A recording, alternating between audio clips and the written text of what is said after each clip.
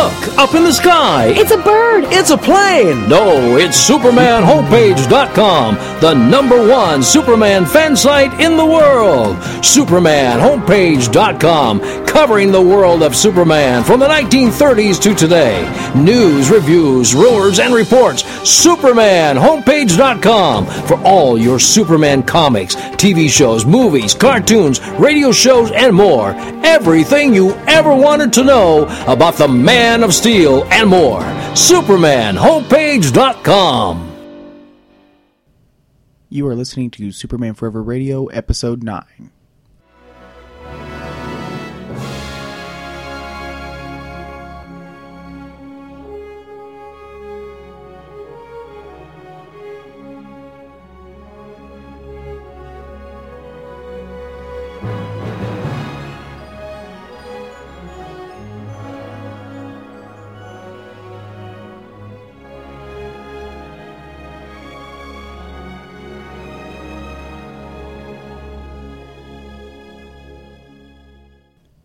Hello everybody, welcome to Superman Forever Radio, your weekly look at the Man of Steel. And I am your festive host, J. David Weeder, adorned in a Superman Snuggie. And it looks like most of my fellow Superman podcasters actually got this for Christmas. Looks like we really just need to get Michael Bailey from Crisis to Crisis one of these. He's the only one that seems to be lacking. But I do hope that everybody had a wonderful holiday, and I hope everybody's going to have a great New Year's, a very safe New Year's. And, yeah, it was a great day. I got what I asked for. I wanted some money to help fund my trip to Metropolis, Illinois, and the Superman celebration this June. And I got to tell you, I mean, it's 6 months away, but I'm already excited about that. I'm going to be booking my room for all 4 days at the end of this week. So I am 6 months away, but I am psyched because I had a blast last year, even with my kind of whirlwind tour of Metropolis. We only had 1 day to really spend there. It was great, and I've been there in the off season. Fantastic. So I'm really looking forward to it. 6 months can't go by fast enough. But here we are at the end of 2010, and it will be a year ago on January 2nd that I started the Tumblr version of Superman Forever. And here now we've evolved into podcast form, but I'll go into that a little bit at the end of the show. And I did tweak a few things to make the show run smoother. I'm putting the topic at the front of the show, followed by the news, the top 5, Metropolis Idol right in the middle, sandwiched in there, as well as your emails, and then the reviews and the coverage on the New Earth titles, New Earth era Superman titles to kind of wrap it up. So it's not a major format change, but it should kind of keep the show running smoothly because I was listening to it last week and some of the transitions were a bit awkward. One quick side note, I've only been doing this show since October, so I can't do a full-end year-ender, really. I don't feel quite comfortable with that because I haven't been there for most of it, at least not in podcast form. Next year at this time, we'll certainly do a major year-end roundup. But I do want to throw out my pick for 2010's Superman Moment of the Year.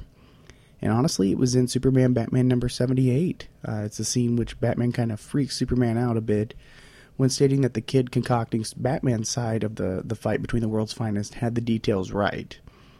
And it was straight Clark and Bruce laughs. It was pure joy.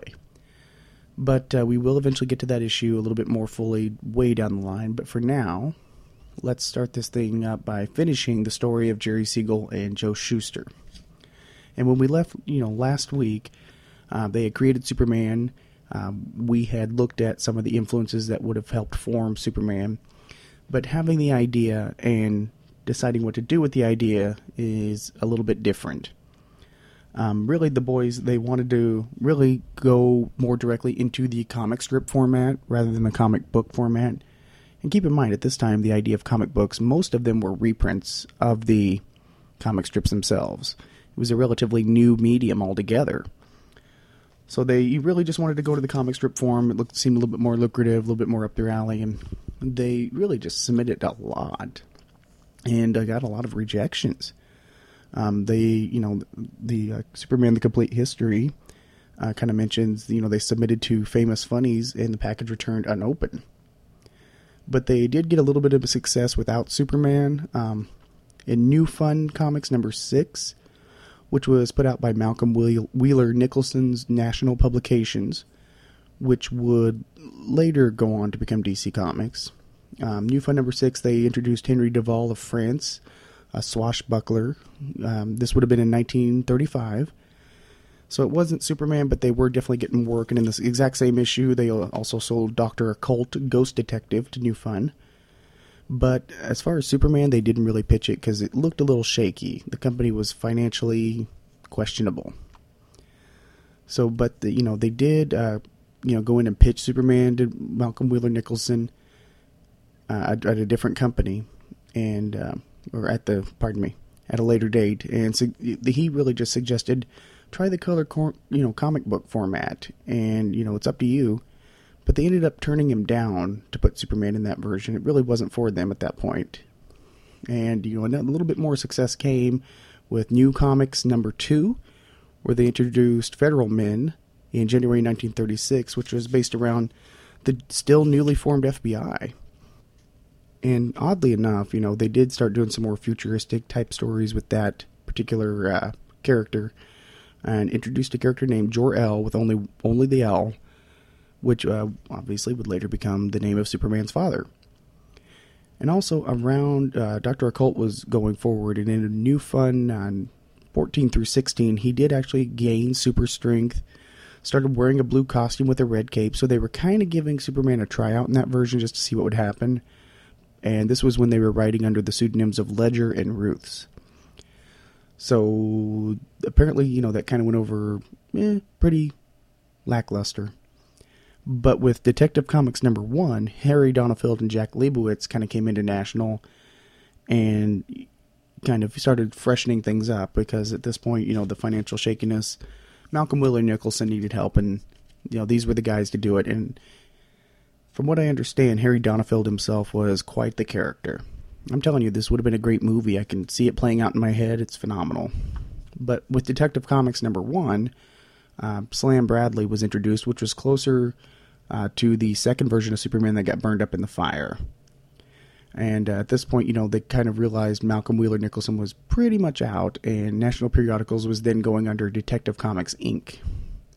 So some new things were coming about, and one of those was a new original book called Action Comics, where it'd be all original strips. And they did manage to finally sell Superman, but they were asked to cut up the strips they had written into 13-page comic book story. And so, of course, that eventually became Action Comics number 1 as we know it. And then there was the Superman boom. But of course, the story can't be that simple. Because, Superman ended up, he was at the Metropolis World's Fair, way to go. He was at the New York World's Fair. They had a full Superman day with a guy in a costume. He was on the radio. I mean, he had spin-offs. He was the first comic book character to actually carry his own title. And really, DC was seeing a lot of success single-handedly from Superman. And of course, spawned many superheroes. And you had Superboy, which, Jerry Siegel ended up resenting it because he saw all these other heroes as competition for his creation, Superman. So in 1947, the boys decided to sue to regain the rights and also get $5 million. Basically what they saw as their cut of the Superman profits. But the case, went up till May 1948, and they didn't get any rights back. They got $100,000 to do a quit claim to drop the whole thing, and they had their byline removed. So essentially, it was like Siegel and Shuster got erased from the history of Superman for quite some time. And really, they got run out of comics. At one point, Joe Shuster was working as a delivery man. And these were guys that Joe Shuster was submitting things on wrapping paper because he could not afford drawing paper. And they saw some success. They did have some financial success with the Superman, but they just wanted to get their cut of the pie, and they got run out of comics. And they sued again and tried to sue again in 1967, and once again were turned down. But it wasn't until 1975 that they started a public relations campaign. And I know Neil Adams was a big part of that, and Jim Hambrick, who runs the Superman Museum, who was managing them at the time, also was a big part of that. And they really just put it out there how DC was treating them and how they had treated them. And each of them got $20,000 a year in health benefits for the rest of their life.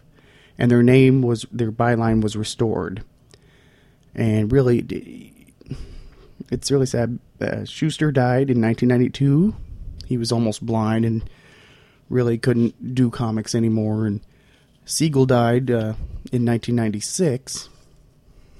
And this is kind of the tragedy of the story, is that these boys really pushed and they waited for Superman, and he did eventually make it into strip form. But, these guys that gave us the world's greatest hero, that followed their dream, which could be an admirable,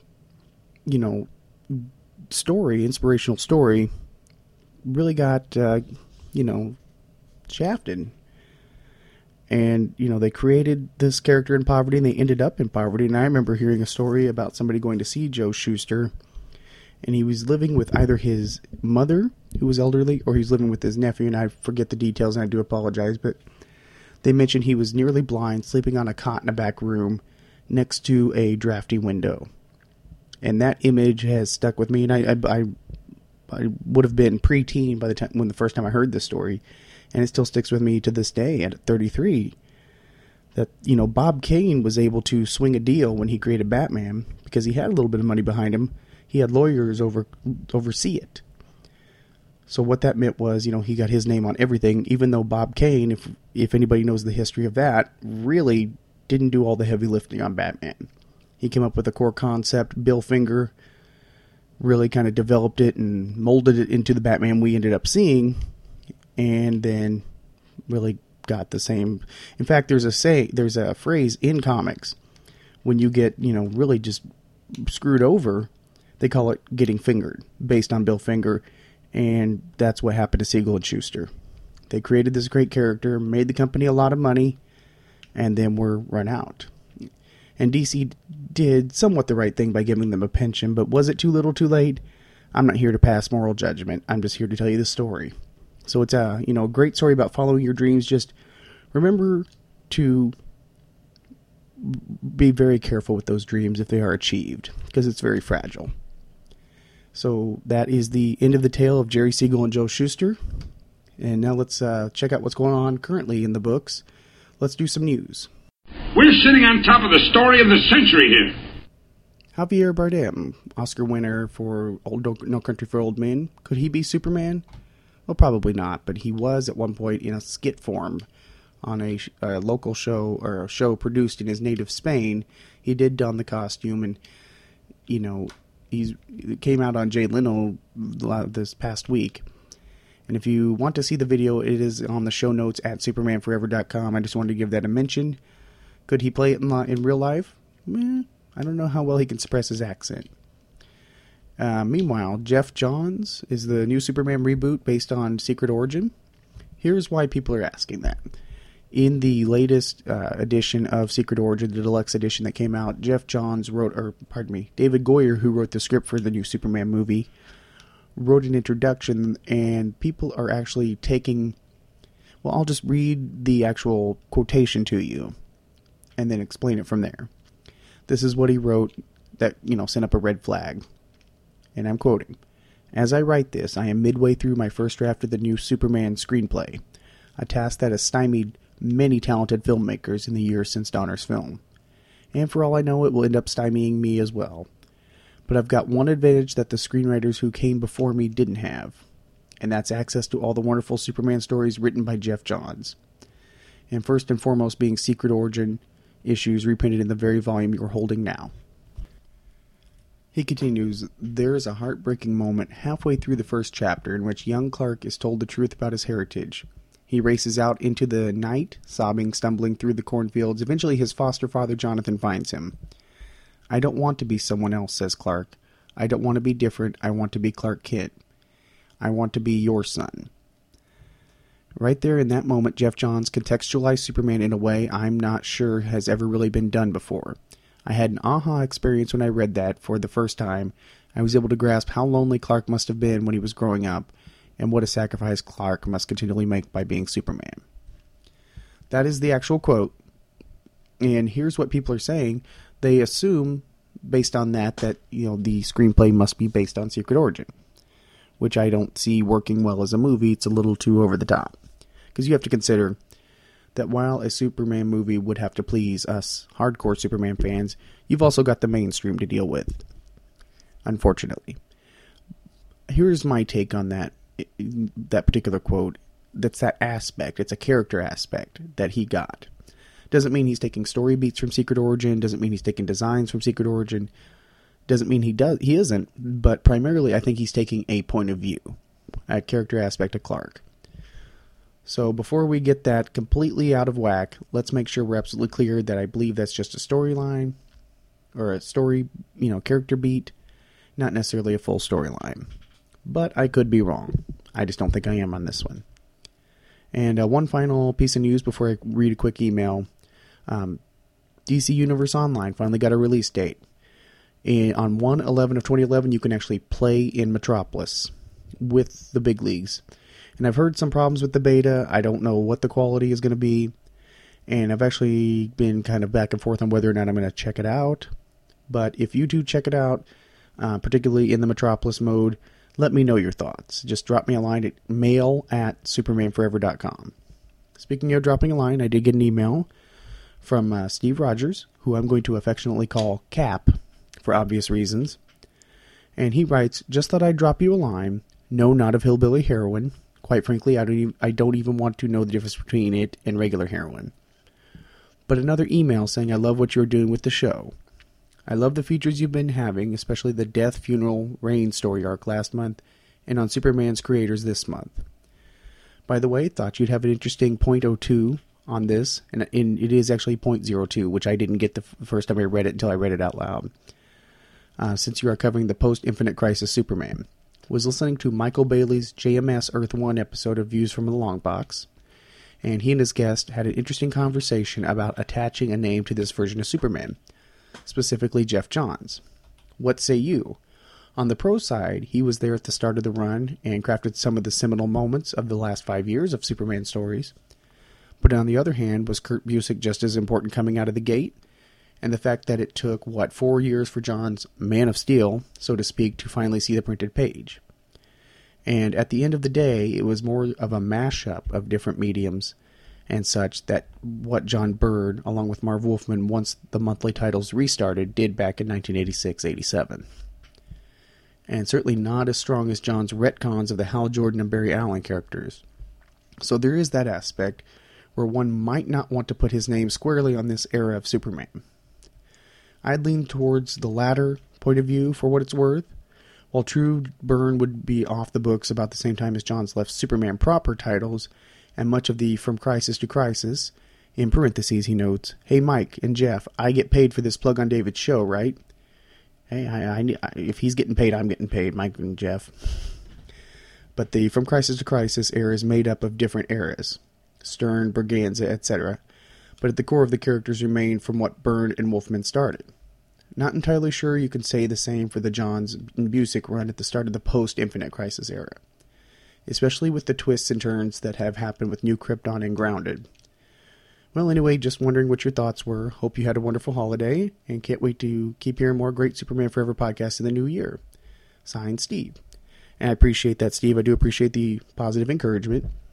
And I had to think this over, because that's a tricky one. You have two very valid points on that. But my thought process is kind of along the lines of the latter as well, because when Byrne came in with Man of Steel, he wiped the slate clean, everything was brand new, tabula rasa.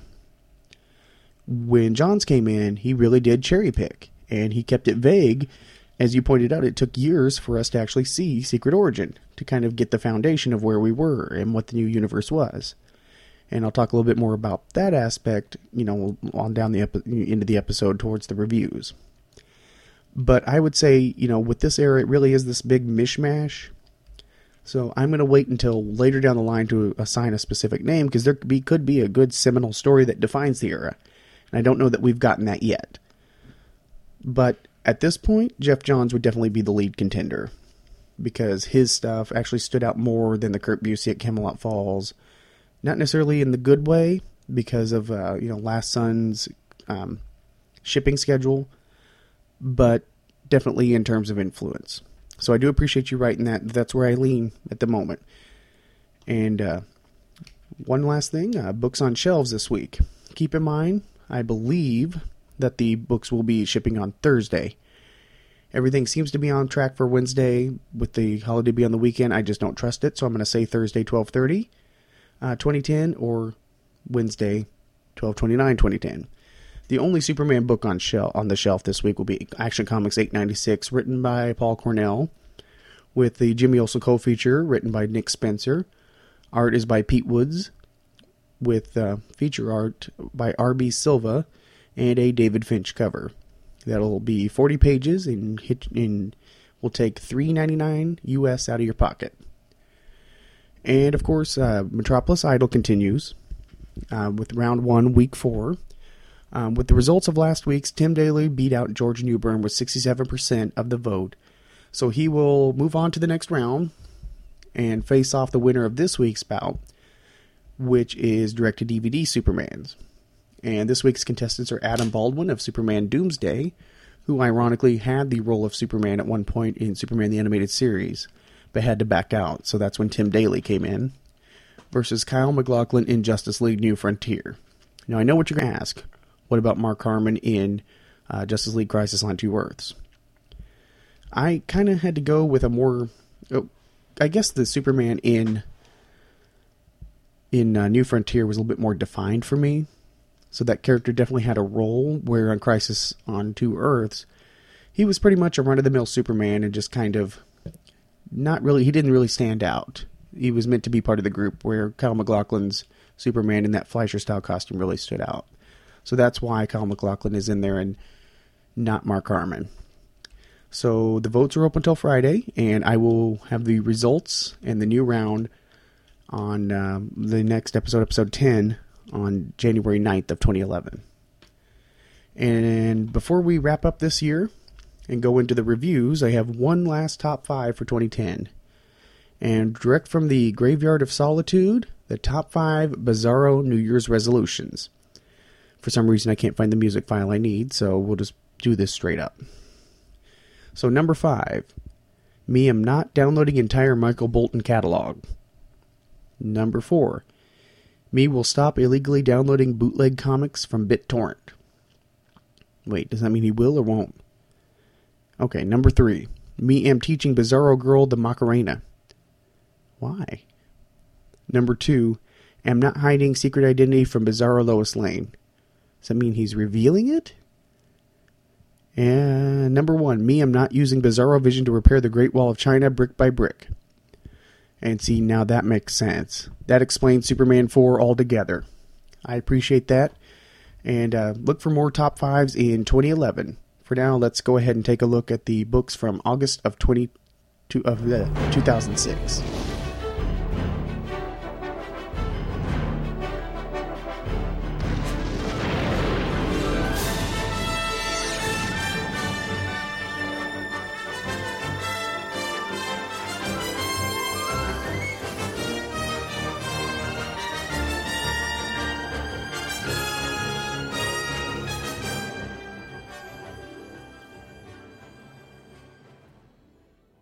And we continue our look at the New Earth era of Superman. And the reviews this week are based around August of 2006 cover date.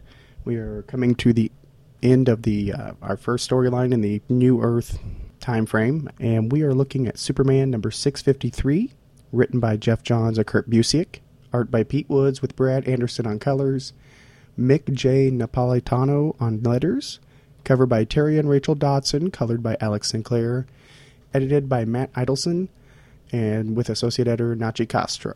And the first 3 pages of this issue actually kind of explain the artifact that Luthor has been pulling up a little bit more fully.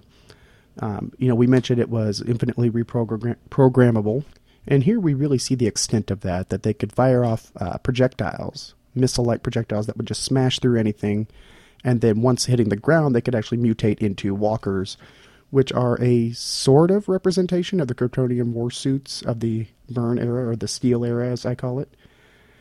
And so we get a better explanation that it was just pretty much a wicked cool killing machine. And then we return to where we left off last issue, or in Action Comics number 839, with Superman facing the Lex Luthor piloted ship, And Superman mentions that, he really thought Luthor was down, or at least hoped so, and basically tells Luthor, no, not a step further, Metropolis is under my protection. Which Lex doesn't take to very kindly, and begins to shoot some of these said projectiles, missing Superman, and he's rushing around to try to get all of these, and he cannot. So there are some embedding themselves in the streets of Metropolis, which turn into these walker things, and they look like the chicken walkers from, Return of the Jedi, the two-legged ones. I can never remember if it's AT-AT or AT-ST. I believe it's AT-ST because that's the dual-leg walker. If I'm wrong, hit me up in an email. But these things are hitting the streets and really just causing more chaos. Not to mention Metropolis at the end of Action Comics 839 was already torn up from all these crystal spires shooting up from the ground. And this is a great scene here. Superman actually calls Lex Luthor on his BS. Because, Luthor has always said, if it wasn't for Superman, I would have cured cancer, it would have done all these great things. And Superman just says, hey, I've been gone for a year. Where are these things? And Lex just continues to blame Superman. And these are some awkward fight scenes in these initial pages 4 through 6 here. It doesn't necessarily... it's mostly just these things embedding in the locations, but Superman is kind of hard to track here. I did notice that Pete Woods kind of adopted more of the metallic look that was done by Guedes on Action Comics. But luckily, here we see that some of the recruits have come in because Superman apparently can't handle it alone. And this is a big thing. He can't be in more than one place. So we're seeing Firestorm, Captain Marvel, the Teen Titans, Green Arrow, Green Lantern, the Golden Age Flash. They're all coming in to kind of save the day. But Luthor has already planned for that. And we notice that he has built a giant dome over the city. And one thing I really want to note, if you're reading along here on page 14, and I don't know if I've ever acknowledged this, but I do count the pages with the ads. So it's actual page count, not necessarily story page count. But this is the scene where we actually see the heroes plinking off of the dome like flies hitting a window. And you can actually kind of see that the spires are actually not spread out across all of New Troy, but they are kind of centralized towards the downtown business district. And Luthor basically has just built this great force field. The effect of this, the sound effects, the sping, ka-ting, tang, pang. Oh, they actually put tang in there. It's actually creates a great image of these heroes just deflecting off of this. All we're missing here is Admiral Akbar yelling, "It's a trap." And also down on the street, as Superman and Luthor are facing off like this, we kind of catch up a little bit with Jimmy and Lois, where Lois is also put together, hey, it's Lex. Maybe a bit of a stretch for her to put it together, but that's Lois. Maybe she could. I've learned never to underestimate that character, so. And so Superman, using his newly enhanced brain, finds a juncture point in the crystalline machine and basically manages to pierce it with heat vision, which kind of tears the thing apart. So all the constructs, the walkers, are falling into dust in the middle of the streets. So it's almost a day saved, but unfortunately Luthor has one other contingency plan. And he also points something out here. He uses the term, this is Drew Zod's ship, flagship of an entire Kryptonian fleet. Drew Zod being, of course, General Zod. And, it's scoured, he mentions it scoured the entire planet's clean of life, and I'll have no difficulty with you. But Luthor's contingency plan goes into effect and pipes kryptonite all the way through the crystal, which, of course, renders Superman semi-powerless. He's taken down. And who should save his life? Who save his bacon? Jimmy Olsen. I love it when Jimmy steps up to the plate, and I'm glad that this scene is here. It's a scene that's somewhat repeated in Superman Earth 1, but I'm glad I can actually point out, nope, Jeff Johns did this first, because Jimmy, grabbing a trash can lid, blocks the kryptonite beams that are shooting off of the crystalline ship and knocking Superman down, and comes in and saves the day, and also, unfortunately, gets injured with a huge burn on his arm, because, even though kryptonite's deadly to Superman, focused beams are still hot. So Jimmy risks his life to save Superman, and that, my friends, is why Jimmy Olsen is Superman's pal. And Superman manages to get Jimmy to an ambulance where he's being treated, and flies back into battle before being slammed to the ground by the kryptonite-infused crystal ship, which has morphed into this anime-style, mecha piloted by Luthor, because it's infinitely reprogrammable. Probably one of the coolest aspects of this. This is the first time we're seeing New Earth Kryptonian technology. Not the last time, but it is a far cry from the Byrne era, because, we can see these mechs, and we do see the crystals. And keep in mind, let's put this in context real quick, and this is a good spot to do this. Reading this in 2006 when it's being released, we have no idea what the canon origin is. Whether it is Birthright, or John Byrne's Man of Steel even has a part in it. What is Superman's backstory? So this was the first, not the first, but this is one of the major indications that we are in a new era. Because unlike Man of Steel, we didn't get the hard start-from-scratch reboot. We got a, next issue just happens to be a different storyline. If you didn't know what was going on, this would be a mind-blower. This would be a big, huh? But, so Luthor is piloting this mech suit, which he begins to pummel Superman with. And we shoot back to Lois, where somebody is telling her, hey, he doesn't look so good. And Lois just says, don't talk like that. Superman will be fine. She's always got her man's back. But Superman is losing strength. He's losing speed, so he's got to do something. And he's looking at kryptonite all through the hole, and flashes back to the plunge through Krypton's red sun, which had taken his powers prior to the beginning of this story. And Superman has an idea, because now he is super genius, and just grows a massive pair, blasts through the ship, shooting Lex through, and himself up in the air, and pointing out that, hey, as I'm going, I am losing my powers. So at the apex of their flight, he is no longer flying, he is gracefully falling, and the two begin to fall as Lex Luthor just says, I hate you. Which was probably one of my favorite endings to any issue in the New Earth era. And that is Up, Up, and Away, Chapter 7, Up in the Sky. And we're going to begin immediately. I'm going to put some more notes in as soon as we finish up Action Comics number 840. Because I don't want to leave you right here at this great cliffhanger. Action Comics 840, done by the exact same crew all the way through. And we actually open up right where we left off with Superman and Lex plummeting, being observed from Outlook Park.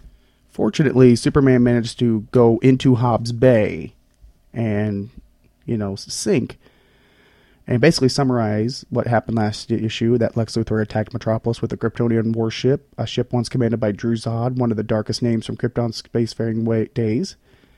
And where he got it, Superman doesn't know, but flooded the hull with kryptonite, and the only way to stop him was to plow through it. And Superman did. And Superman comes to shore on a small inlet, just coughing. I mean, he's taken a pretty good beating, but he totally...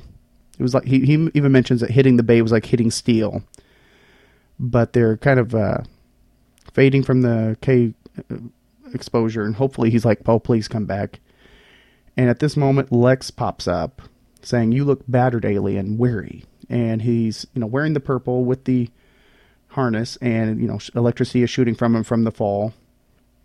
And the two actually go mano a mano, with Lex using a charged up set of... well, it looks like it's an electrical gauntlet, which kind of puts him not quite on Superman's par normally, but Superman's weakened, and they actually go mano a mano in a fist fight.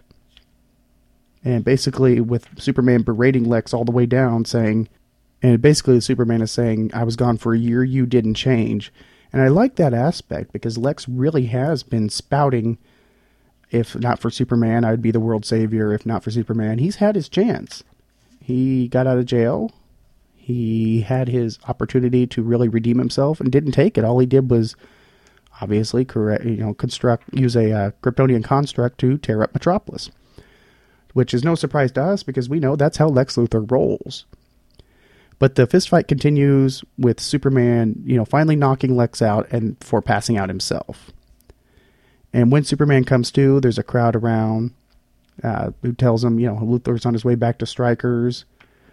The EMTs try to tell Superman to rest, but he's like, no, I'm cool, and flies off. And the day is saved with the crowd chanting, Superman, Superman. And Clark comes swooping in the window in one of my favorite panels because Superman is sort of spread out. And I really like it when you get this graceful aspect of Superman because I don't think it detracts from his masculine appearance. Some people might, but I think it really, you can be graceful without being emasculine. And Superman's a good character to really pull that off. And, he reunites with Lois in a much better scene than we saw replayed a couple issues ago where he reunited with her after Infinite Crisis. And Lois just simply says, I knew you'd come back. And Superman tells Lois, I'll always come back, Lois. Aww. So we kind of get the wrap up here. Because basically we hit the climax.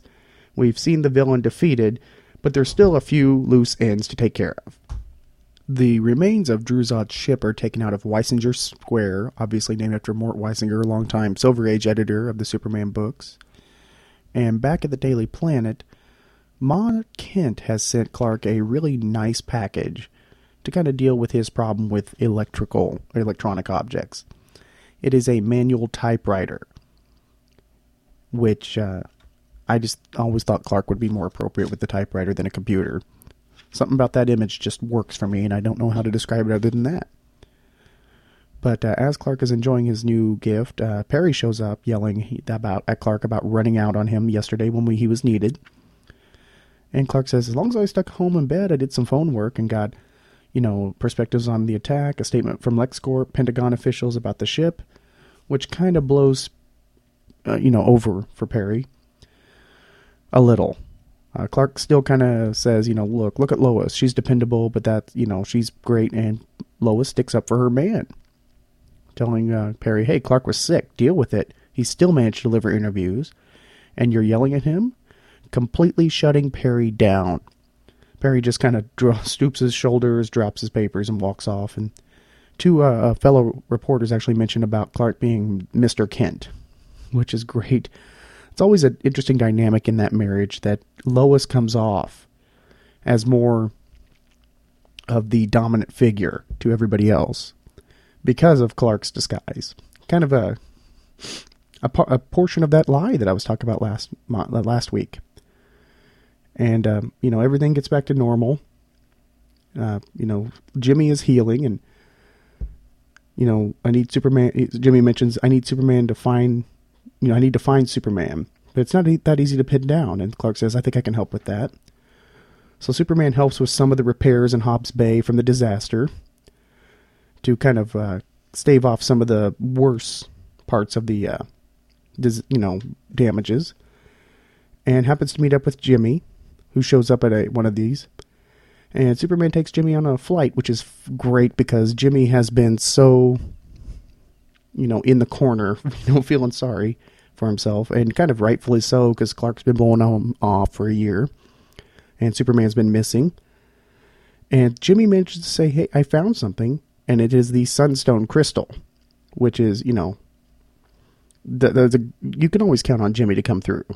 Jimmy Olsen's one of my favorite side characters. And I love it when he's written with a modicum of respect. He's not the plucky comic relief. He comes through when he needs to. And Superman also returns Jimmy's signal watch since, he really doesn't need it anymore. And there's a ton of noise coming from the Avenue of Tomorrow, and Superman flies back into action fighting the Crypto Nucleus and facing the threat of Dr. Virus and the Cryptococcus, the Omnigerm, which is a very quick kind of throwaway fight, showing that Superman is back in action full time. Kind of a nice way to wrap this up, but it's not quite over yet. There's still one more thing. And we kind of see Superman's life getting back to normal, assuring a woman that it's not appropriate to sign her body parts and taking some drawings from little kids. It's actually very sweet. And as Superman's about to take off, somebody yells, "Don't go yet!" And it's Majob. If you remember him, he is the pretzel vendor. And then we cut to the Arctic. Don't worry, Majob will come back. The point will be shown in just a moment. Where Superman takes the Sunstone, examines it, really looks at it thoroughly, and then throws it into the Arctic tundra where, of course, it grows into the crystalline structure we know as the Fortress of Solitude from the Superman movies. And he does point out a little bit of continuity that his Fortress of Solitude in the Amazon is damaged, and too many people know where it is. Well, when you build it in a giant Aztec-type structure, people are going to notice. Of course, what can I say about a crystalline structure in the middle of the Arctic? It might ring a few bells, but it's not quite as obvious as a big yellow door. But as he's looking at his new structure, Superman pulls out the pretzel covered with mustard that Majob gave him as a thanks. And he says, my powers are back, my senses, touch, smell, taste, they've all changed, more precise but different. But some things you never lose. And with that, he also ends the issue saying, I go in to see what lies ahead. So with that, that is Up, Up, and Away finale, The Adventures of Superman. And we have officially come to the end of the first storyline in the New Earth era. So let me interject some thoughts here. As far as covers, I haven't really talked much about them. They've been good. Normal, lower level Terry Dodson art. But I got to point out Action Comics 840 as the really one standout in this. And it's an image of Superman flying in space with his cape draped to the left. And it is great. I mean, that was just the perfect note to end on.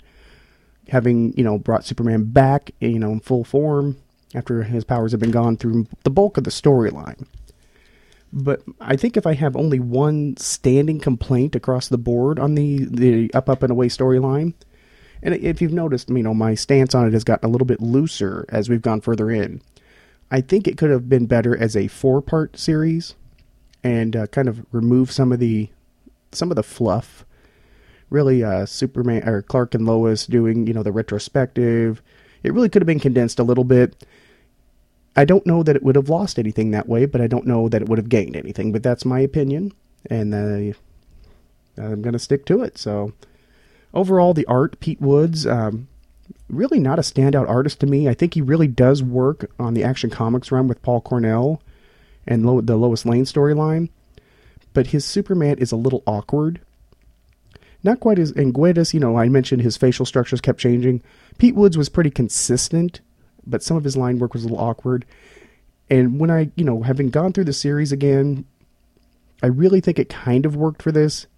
It's not necessarily my preference, but it did kind of work. And as far as entering the new era, I've said, a few times over and over again, we're entering this era. We don't know what the backstory is. We don't know what is continuity and what isn't. And unfortunately, we're here at the end of Up, Up, and Away, and there's only a few things that we realize that Superman's fortress in the Amazon still exists. So apparently some of the more recent developments happen, but we don't know what's been omitted. Is Lex Luthor Jr. still a part of it? Was the For Tomorrow storyline canon? I don't know that it ever was. And there's too many questions that were left unanswered. And, we'll get some of these. And I know it was intentional on Jeff Johns' part to kind of give that palette of, you can write whatever story you want, just cherry pick from all these continuity. I mentioned a little bit ago about the Jeff Johns era. He definitely laid the foundation, but I don't know we're going to know, how we can name it until we get to the end of the era, which is quite a ways away. But it really did. I won't say it kicked it off right. It kicked it off well enough. And it was consistent all the way through this. But I did think, it did flash back and forth a little too much. There were some flashbacks in awkward spots. It wasn't Jeff Johns' A game, which we're going to see a little bit further down the line with, say the Brainiac storyline, where he really does manage to bring a lot of continuities together. He just didn't do it here, and that was his, personal choice.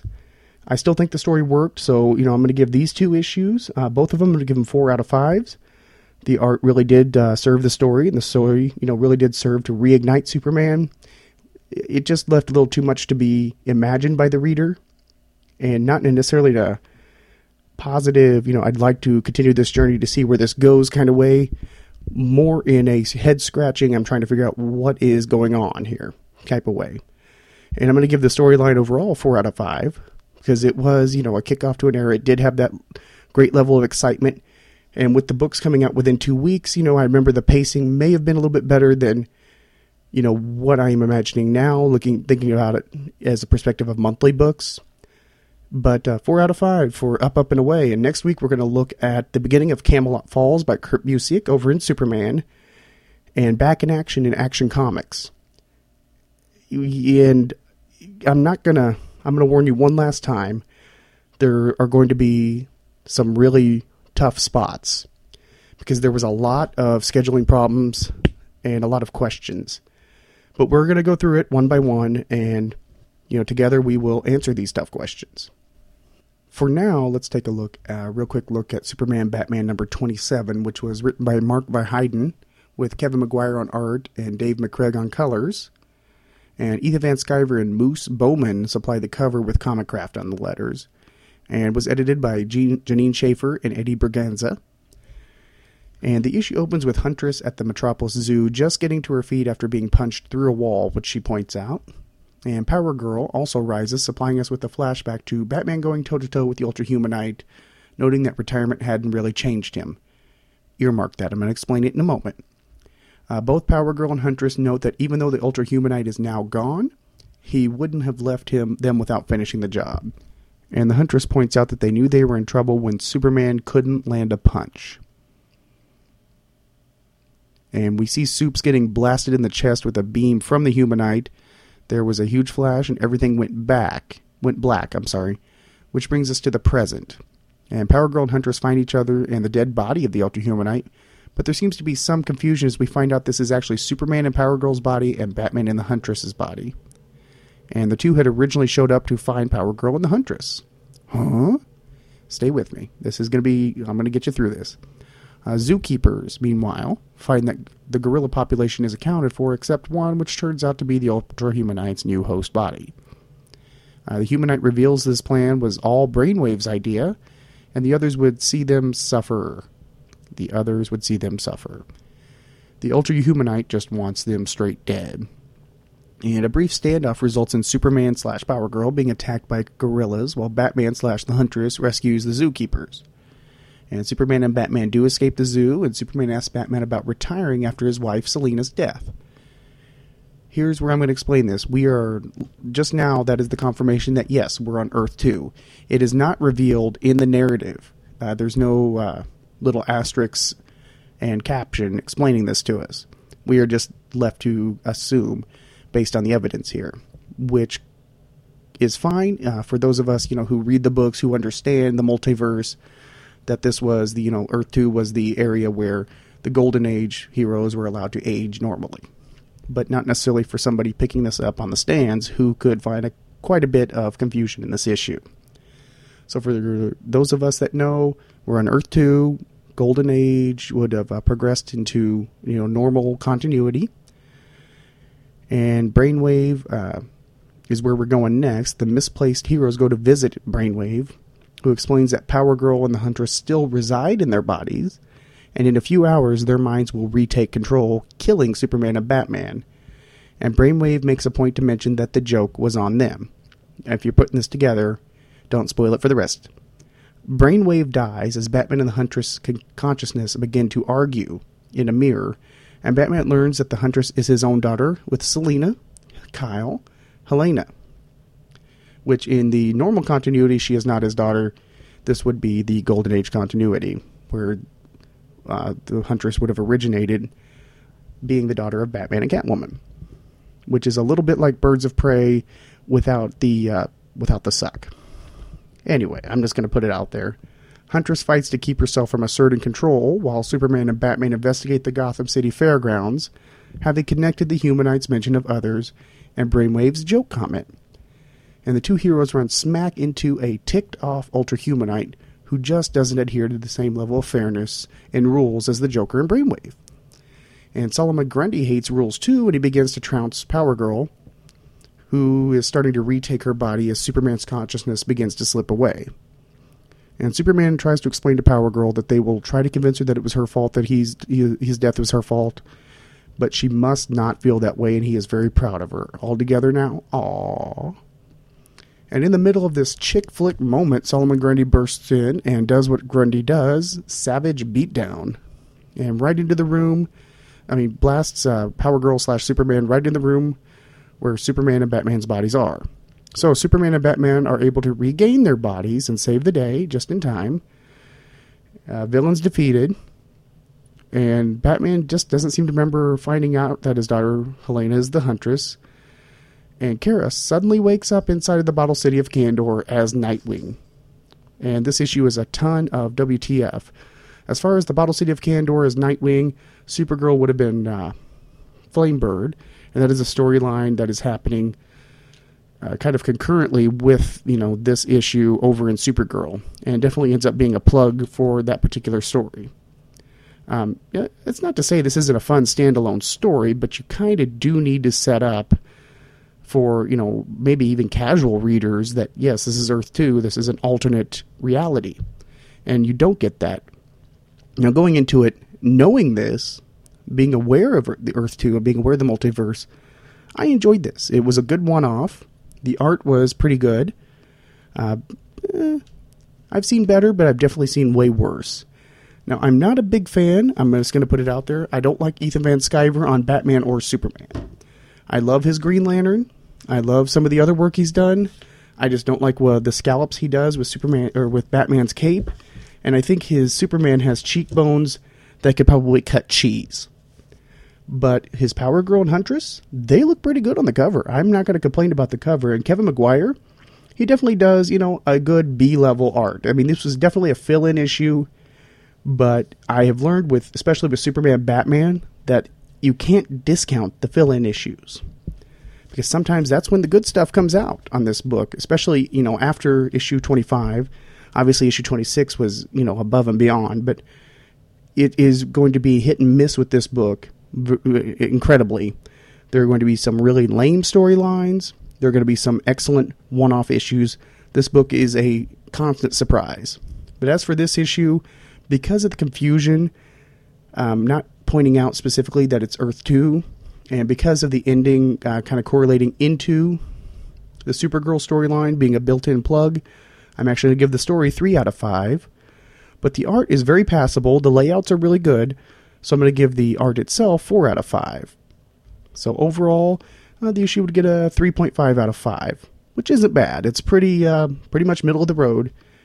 And that's going to wrap us up this week. If you don't mind, please stop by iTunes and leave a review.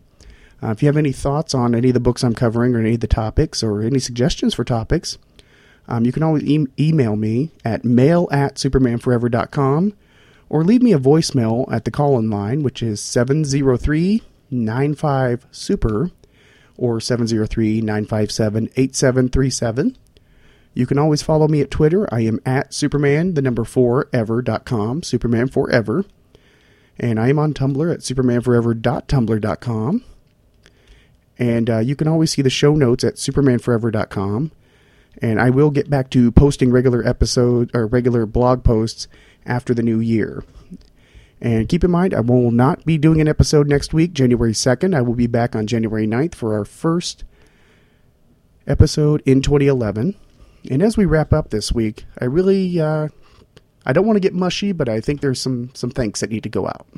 I can't explain how happy I am to be able to do this podcast. And it really, as I mentioned last week, talking about driving Metropolis with From Crisis to Crisis playing on my iPod, it really is like spending time with friends. And I'm incredibly pleased to be meeting a lot of new people and getting a lot of feedback. And I just can't tell you how happy I am. And first and foremost, at the end of 2010, I want to thank my wife, Holly. She has been fantastic, supporting me in doing, supermanforever.com, doing the podcast. She's been behind me all the way.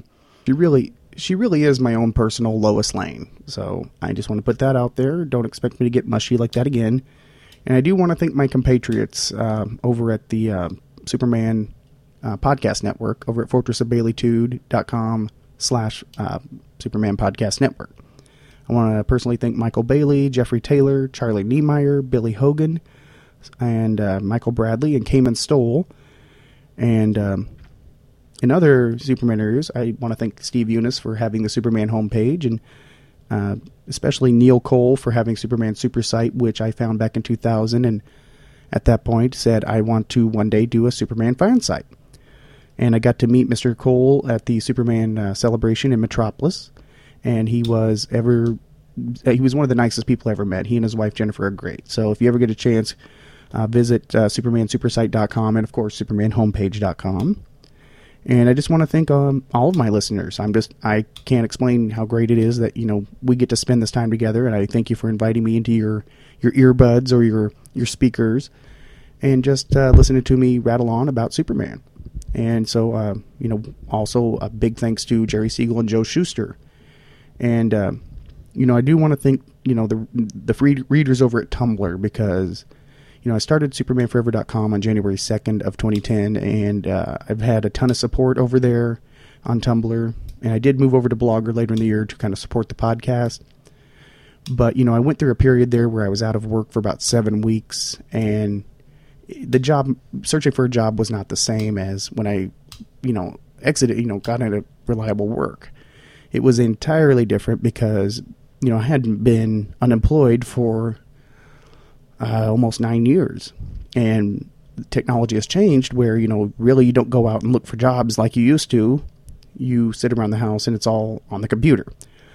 So thank you, Tumblr, for keeping me, from going stir crazy, for giving me a receptacle for all this Superman thoughts that are in my head. And I'm not going to, drag this out. I just want to say thank you all. I hope 2011 is the year we all, kind of reach the goals we were aspiring to. So I will see you on January 9th, 2011. I hope you all have a very safe new year. Please watch out for the other guy. He may not be watching out for you. I know it sounds like a cliche, but it's a cliche for a reason. And so I will see you on January 9th when the never-ending battle continues.